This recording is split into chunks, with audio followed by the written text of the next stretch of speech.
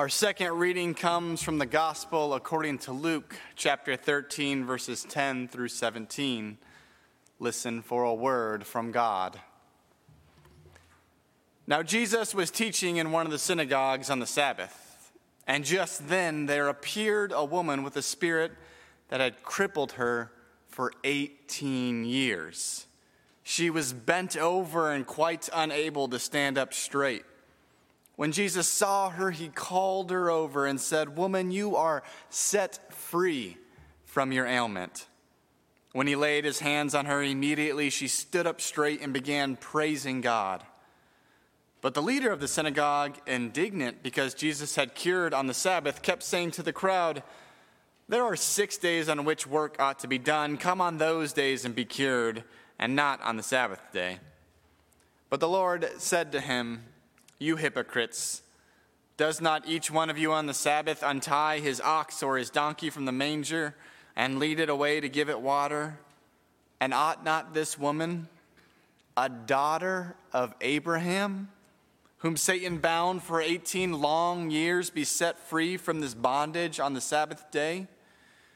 When he said this, all his opponents were put to shame, and the entire crowd was rejoicing at all the wonderful things that Jesus was doing. This is the word of the Lord. Thanks be to God. Let us pray.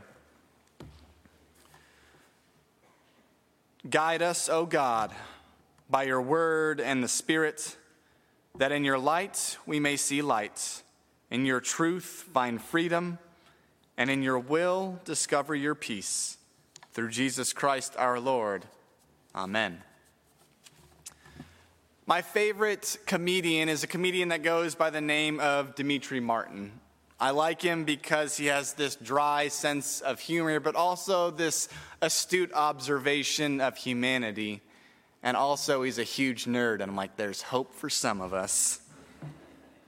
In one of his skits, he tells the story of the second sentence. He says, if you really want to know what people think about you, it's when one person is describing you to another person when they don't know you. What he means by this is when person A mentions your name to person B, and person B can't quite remember who you are, person A will follow up with a descriptor sentence, with a second sentence to try to reveal who you are. So for example, he says, person A, do you know Jake from accounting? Person B, I don't think I know Jake. And person A, you know the cowboy pirate, the guy who always wears a cowboy hat and has a hook hand? It's like, oh yeah, I know Jake. It's the second sentence. And I think maybe we've thought about what our second sentence is. I've been doing some thinking, and I think I've got mine here in Huntsville. It probably goes something like this. Do you know Brett Goodeman? Person B, Brett, I don't think so. You know the minister at First Pres that looks like he's 15? It's like, oh yeah, I know Brett.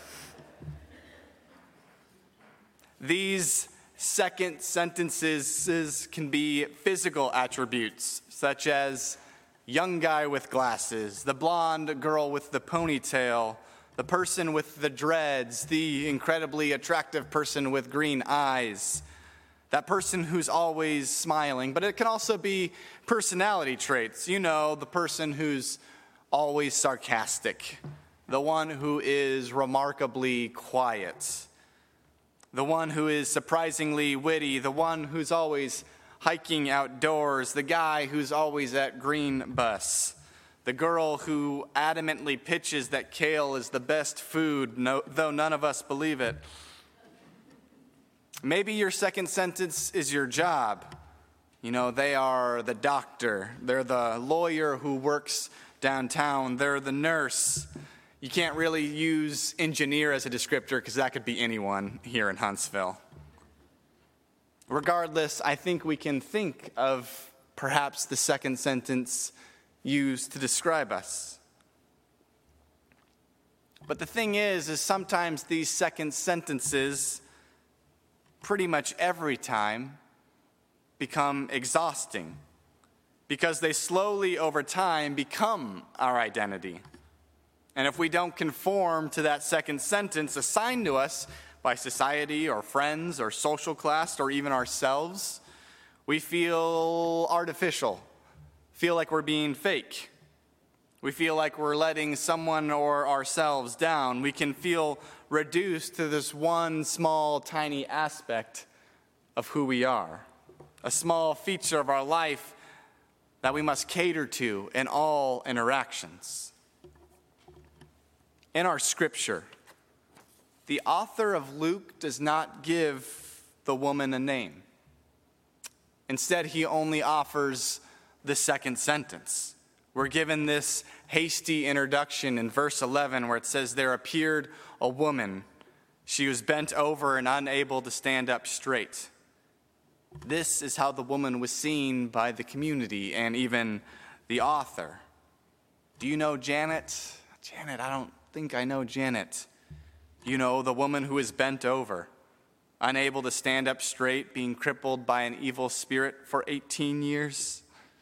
Oh, yeah, I know Janet. This woman had suffered an ailment of her body and then listened as people ascribed to her why they thought it was. Maybe it's an evil spirit. Maybe it's the sin of her parents. Maybe she sinned horribly in the past. See, the thing in first century Judaism was the ability to stand erect, to stand up straight, is what defined you as human. It's what differentiated humans from animals. When you stood up straight, you were closer to heaven, you were closer to God, you were of angels. So for her to be bent over and have people describe that for her was having her humanity taken away. She was demoted from the most basic claim of being human. Instead, she would be seen closer to kin of animals, of beasts. So for 18 years, she was seen as subhuman by her society and all likelihood herself. But Jesus doesn't refer to her in the same way as the crowd or even the author. Jesus heals her and then calls her a daughter of Abraham. Now, a major motif in Luke and in Acts is the question of who gets in, who gets to be a part of the group. Do Gentiles, do Pharisees, do God-fearers, do those who are impaired? And Jesus quells any sort of fear about exclusion and says to the woman, "You're in. You are included." Jesus frees her not only from her physical weakness, but also from the oppression of a society that told her that she didn't belong. Jesus says, "No, you're a part of the covenant people. Your identity is being a beloved child of God, dearly loved, dearly cared for." He says, "You are a part of Christ's family." She has been given her true name, her true second sentence. One of my favorite authors is Ursula K. Le Guin, and she was huge for women in writing for fantasy and sci-fi. She kind of broke the doors wide open. And she writes about the power of words and the power of names. In her series, The Wizard of Earthsea, she says, "For true magic consists in this, the true naming of a thing." Naming is the foundation for Ursula. In the society that she creates, you can control a person or a thing or an animal if you speak their true name. And I don't think that power is limited to a fantasy book. I think we have that power today. Will we claim the power of accepting our true second sentence, our true name, our true identity? That we are somehow unexplainably perfectly loved and named by the Creator God of the universe. God calls each one of you dear, unique, beautiful, irreplaceable, a beloved child. As spiritualist Henry Nouwen eloquently phrases this event, he says, "The eyes of love have seen you as precious, as of infinite beauty, as of eternal value."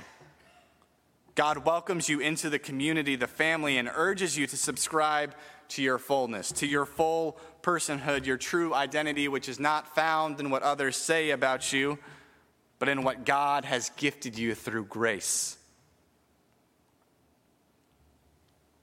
Let's be honest, that sounds nice and it sounds easy, but it's difficult.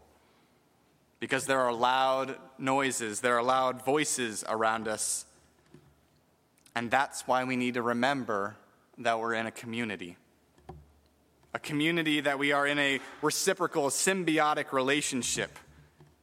Where when we forget our belovedness, we need our community to remind us. And when our community forgets, we need to remind them that our truth is found in being included, in being called, and being accepted by God, which is not simply an individual reassurance, but a demand that we demonstrate that radical kindness and inclusivity to others, because they and we and us are all children of Abraham, all children of God.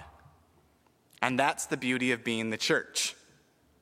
We proclaim the gospel, that there is a God that calls us into relation with God's self and with others.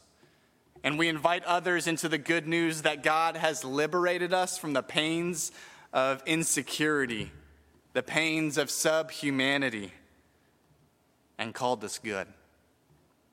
Friends, the good news is that our true second sentence, which says we are intimately connected with the God of the universe, who gives immense hope and claims us as sons, daughters, children.